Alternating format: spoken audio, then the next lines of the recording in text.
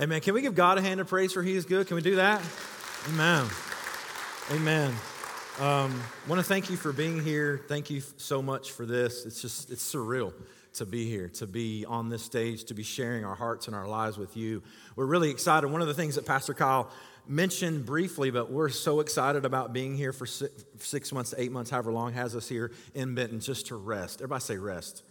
We've given our lives for 15 years. This has been our dream. So as God bursts that new dream in our heart, we want to rest. And so we're excited about being there. So first of all, I want to thank you, Pastor Kyle and Pastor Josh, your staff. So I want to say this, not because I'm looking for any accolades, not because of anything. I want you to know your staff is amazing. Okay, that was terrible. Okay, I was going to say that. I'm not here yet, but you need to say amen to that.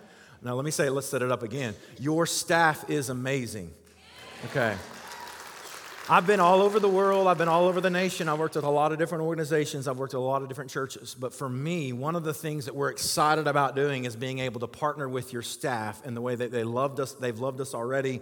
You guys are led by a group of men and women and their wives who love Jesus and love the gospel, and that excites us. So I wanted to say that. But I want to say this. Everybody say another chance. Okay, we're going to talk about another chance today. I want to tell God, and I want to say it to you. Thank you for giving us possibly another chance to do this again. Don't we just love do-overs? We love it. In golf, it's called what? Mulligan. In baseball or softball, it's called another swing. In photography, it's called a second take. In basketball, it's another shot. When shooting a movie, it's take two. In Bible, in the Word of God, it's called grace. Everybody say grace. Okay, and that's what I want to talk about real briefly this morning. I promise not to keep you long. If you have a Bible, I want you to turn to John chapter 4. I want us to go there this morning, and I want to talk about the Samaritan woman. I love the music and the words of the worship songs that we sang today and how it leads into exactly what I want to talk about this morning. Today, I believe God wants to teach us that in order to truly love our city, we are going to have to be the church of second chances. Got to be the church of second chances. Look at verse 10 of John chapter 4. Let's read it. It'll be on the screen. Jesus replied, "If only you knew the gift God has for you and who you are speaking to, you would ask me and I would give you living water. But sir, you don't have a rope or a bucket."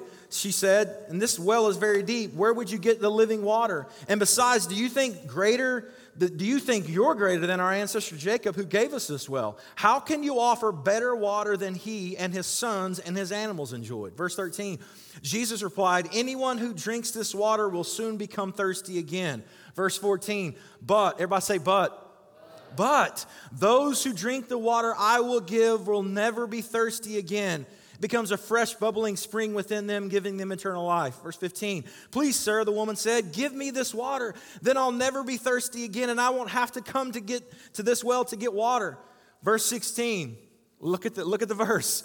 Flips the script. Let's stop talking about water. Let me get into your heart. Let me tell you what's going on. Let me tell you who I am. "Go and get your husband," Jesus told her. Verse 17, say the next 5 words with me. "I don't have a husband." Whoa, Jesus. What? "Go get your husband." "I don't have a husband," she said. Jesus said, "You're right. You don't have a husband, for you have 5 husbands, and you aren't even married to the man you're living with now. You certainly have spoke the truth." Jesus didn't overlook her sin. He just looked past it. Okay? So what do we see when we see people? Well, the first point, if you have your program, I want you to flip it over to the backside. I didn't get my points to the person soon enough to get fill in the blanks, but I want you to write this down. The God of the 100th chance. The God of the 100th chance. Jesus never issued judgment or condemnation, but he rather, to this woman, he offered grace. Everybody say grace. I love it. I love this picture. I love Jesus has went through Samaria to have a conversation with this woman because he wanted to offer grace to this woman. He didn't offer condemnation. He didn't issue judgment. People are searching for a second chance. Can I get an amen? Even right here in Benton, Arkansas, there are people in this city who are looking for a second chance. They're looking for another do-over. We have to love our city by giving people another chance. Where would we be without a second chance? Just settle down in that for just a moment and just think about that. Where would you be today if someone hadn't given you a second chance? Everyone take a deep breath. That's a second chance. Breathe again. Take another deep breath. That's grace. That's God giving us an opportunity to do it again. Every breath that we take is God saying, here's another chance. As most of us walk through those doors today, we all needed a second chance. If you'd just be so willing to admit today, is there anybody here that needs a second chance? Amen. The rest of you are liars and you're just trying to figure it out. Amen? Right, like, I don't know about you, but I need a second chance. I need a second chance from God, but I also need a second chance from my wife and my kids. We all need a second chance. God knows and God knew and God is ready and willing to give us another chance. I want to quote 2 Peter chapter 3 and verse 9. The Lord isn't really being slow about his promises as some people think. No, he is being what? Patient. He's being patient for our sake, for your sake. He does not want anyone to be destroyed, but wants everyone to repent. God has a deep desire to see everyone saved. Everyone in Benton, Arkansas, everyone in Washington, PA. Let me throw this out there. Everyone in Cleveland, Ohio. Anybody know anybody in Cleveland, Ohio? Right? Everyone in Washington State. And what is so amazing about that is he's going to use the local church to get that done. We'll try that one more time. He's going to use you to make it happen, okay? And he's going to use you. You're thinking today, how can I be involved in that? Well, God is going to use Holland Chapel to plant another church. And so to me, I don't know about you, but I'm so excited about partnering with God to issue second chances all over the nation, but all over the world. I love it. We are the church, and we as the church are ambassadors extending grace. If we, the church, don't offer grace, where are people going to get it? Starbucks? In Washington, PA, it's Giant Eagle. It's Kroger here, right? People are looking for a second chance, and I promise you, they want to be involved in a church that offers second chances, from their staff to the leaders, all the way down to the people who sit in the chairs. People are looking for a second chance. At this point, the Samaritan woman is 0 for 5. Is that a good record? I mean, unless you're a Razorback fan, amen? Sorry. I won't tell you where I'm from, but here's the crazy thing. Like, it's been a tough decade. It really has. I lived here. I followed the Hogs during the McFadden, during like all that, those amazing years. I've been far away from what's happening, but who's 0 for 5 here today with anything in your life? Anybody? Well, I'll be the first one to admit, that's me. I'm 0 for 5 in a lot of areas in my life. Look at verse 16. Jesus says to her, "Go get your husband," Jesus told her. "I don't have a husband," the woman replied. "You're right, you don't have a husband, for you had 5 husbands." Everybody say 5. She's 0 for 5. Does this lady need a second chance? Let me ask you a quick question. Do you know anybody on your block, anybody in your neighborhood? Does anybody know anybody you work with who needs another chance? Anybody? Yeah, like we got to get out in this community. We got to get out in our neighborhoods and start rubbing elbows with people who need Jesus. I promise you, if we'll take our eyes off ourselves just for a second, we'll look around and we will see there are people right here in this neighborhood who are 0 for 5 and they're looking for a 6th chance. The crazy thing, I don't know about you, but I've gotten it wrong more than 5 times in my lifetime. And God is looking down on me and he's not saying, well, you're 6 times and you're out. If that's the case, would any one of us be here today? But God is the God of 100th chance. I don't know about you, but that's the kind of God I need. That's the kind of God that I want to serve. Can we give God a hand of praise for giving us another chance? Right? I don't know. That just gets me so excited when I think about the grace of God. He just says, Aaron, I know you're going to get it wrong. I'm going to save you anyways. And here's the crazy thing, Kyle. He's going to use me anyway. He's going to go, you know how many times you screwed it up the first time? And I think about that, we're like, whoa. That God would choose to actually use us a second time is amazing to me. Next point, people's worth is what Jesus says they're worth. Would you just say that with me? People's worth is what Jesus says they're worth. Let's try it one more time. People's worth is what Jesus says they're worth. Now, what's crazy is people's worth isn't what you say it's worth. I don't know about you, but I have a tendency to size people up based on who they are. If you be honest with yourself, you look at people, you interact with people, and based on what you know about them or what you heard about them, you immediately begin to formulate a plan in your mind of how much they're worth. People, we have to start seeing it through the lens of Jesus. Look at verse 25. The woman said, I know the Messiah is coming. So she had some knowledge of the Messiah because she's using the term Messiah, the one who is called the Christ. When he comes, he will explain everything to us. Now let's just pause right there before we get to the next verse. Does she have a clue who she's talking to?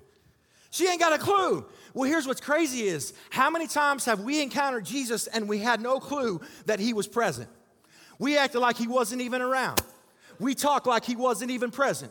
We came to church and Jesus showed up, but we were checked out, right? I've been guilty of that, and I'm the pastor. Like, let's just get through this day. Let me just preach a sermon.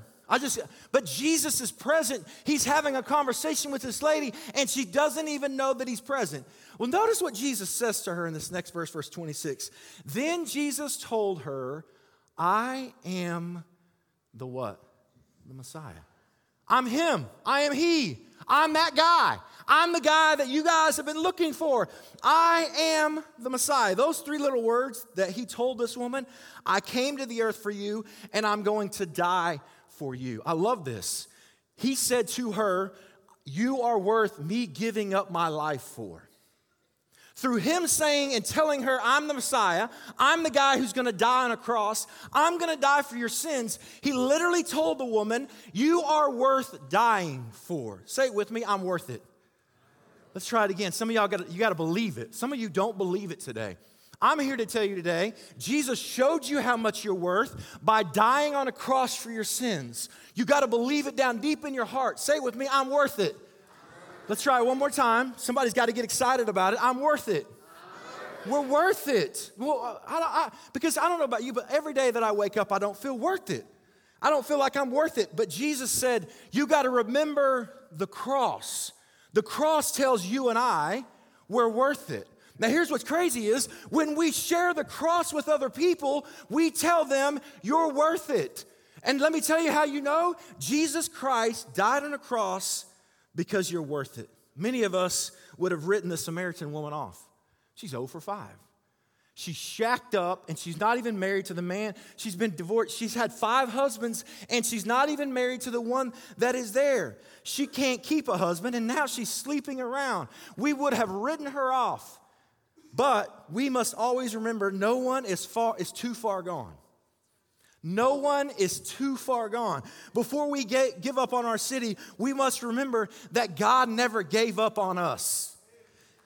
Amen? Like God never gave up on me, right? Before Holland Chapel, you and we must believe that the worst people in our city are not too far gone.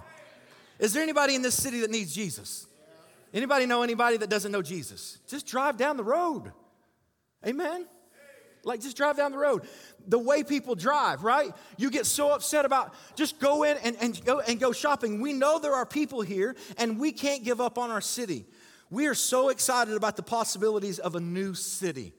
My family and I are praying about where's the new city for us. The city for 15 years has been Washington, PA. Now God is shifting our attention from where we are to where we're going to be. We are so excited about a new city and planning a new church in that city. We believe there are already people in the city that we will go to who need to know that they're worth it. One of the most amazing things about going to Washington, PA is we got to interact with people who thought they weren't worth it. The unchurched, the de-churched, the never was churched. Southwestern Pennsylvania is full of people who need to know that Jesus loves them. What's so crazy is, Pastor Kyle, as we see and as we dream, we think about, because we've already done it once, right? When you have one under your belt, doesn't the second time seem just a little bit easier? But we dream, Pastor Josh, of that next city, that next place that God is going to take our family. We're going to set up shop, and we're going to start loving on people and letting them know you are worth it. Last point I want to make, and I want to be quiet. The 12 got it wrong. Let's get it right. The 12 got it wrong. Let's get it right. So, Pastor Aaron, how do you know they got it wrong? Look at verse 27. Just then the disciples came back with chips, with fish and chips. They didn't come back with a story. Jesus sent them. They didn't want to go to Samaria. They didn't like the Samaritans, right? Racism was happening in those days too. And they said, Jesus, you can go through Samaria, but we don't want to go Samaria. We'll just go get lunch. Well, they come back to the city, and they came back with nothing. They didn't come back with any gospel conversation stories. They didn't share any kind of news with anybody that they had shared it with. But here's what they did do. They were shocked to find Jesus talking to a woman. But none of them had the nerve to ask, what do you want with her? Or why are you talking to her? Did they get it right? No, they didn't get it right. But Holland Chapel, we have to get it right. The world is depending on us getting it right. So I want to leave you with one simple little word. One simple word. Matthew chapter 28, verse 19. Can we put that on the screen? Matthew chapter 28, verse 19. Everybody say it with me. Here's what's amazing about this whole deal. Is because you guys are ready, we can go. You know what I'm saying? Like, because you're so excited and you have been praying for so long that God would send you a church planner and a church planner's family. Because you have been obedient for so many years. Because you're doing what you're doing and you have a vision and you have a passion to do what? Because you have that passion and desire to go, now we can partner with you and we all can do what? What I love about that is Holland Chapel's getting it right. I love it. Pastor Kyle, Pastor Josh, the staff here, some of you might be wondering, why do you want to partner with our church? Why do you want to be part of what God is doing here? Because you're already doing it. Because you're already going. I've been in church my entire life. I'm 42 years old, and I've seen a lot of churches. I've been involved with a lot of churches. But I'm going to tell you, the second time around, I want to be involved with a church that's already doing it. And that's why I'm so excited about this. It's why I'm so excited about what Holland Chapel is doing. But before I do that, before I pray and dismiss today, I wonder if there's anyone in here that's looking for a second chance. Maybe you're here today and you've been kind of wrestling with this whole idea, does God really love me? Can I have a second chance? Aaron, you don't even know what I've done in my past. You don't even know what I've been involved in right now. You don't even know where I'm at. If you only knew where I am, if you only knew what I had going on, and you've been visiting church and Pastor Kyle's been preaching, you've been exposed to the gospel, but I believe today may be the day where you need to hear Jesus loves you so much that he died on a cross for you. And if you are the only one who showed up today, I'm going to preach with just as much excitement, because here's the crazy thing. When our church first got started, I was preaching to my family.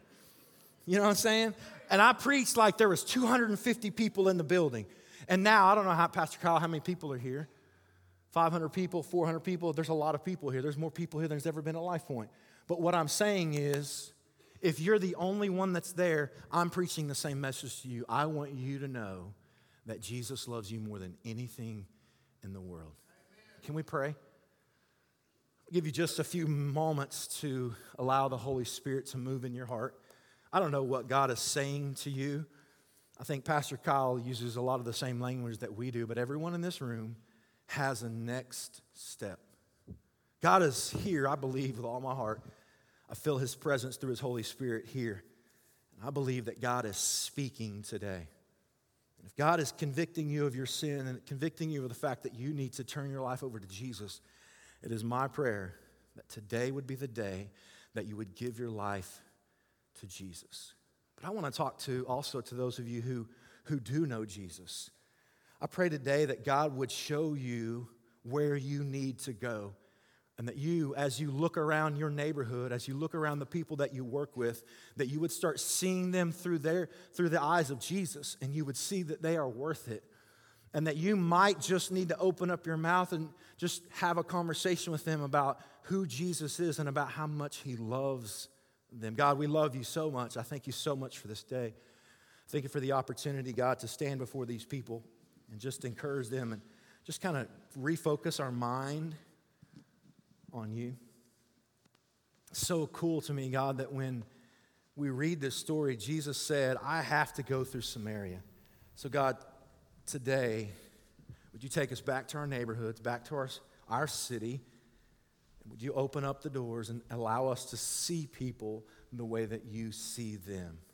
And lastly, God, if there is someone here today that doesn't know Jesus Christ as their personal Savior, it is my prayer today, God, that they would be saved.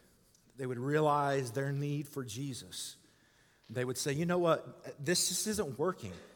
I'm trying so hard to get it right, but I just can't get it right. And they would realize today, God, that they're in need of a Savior.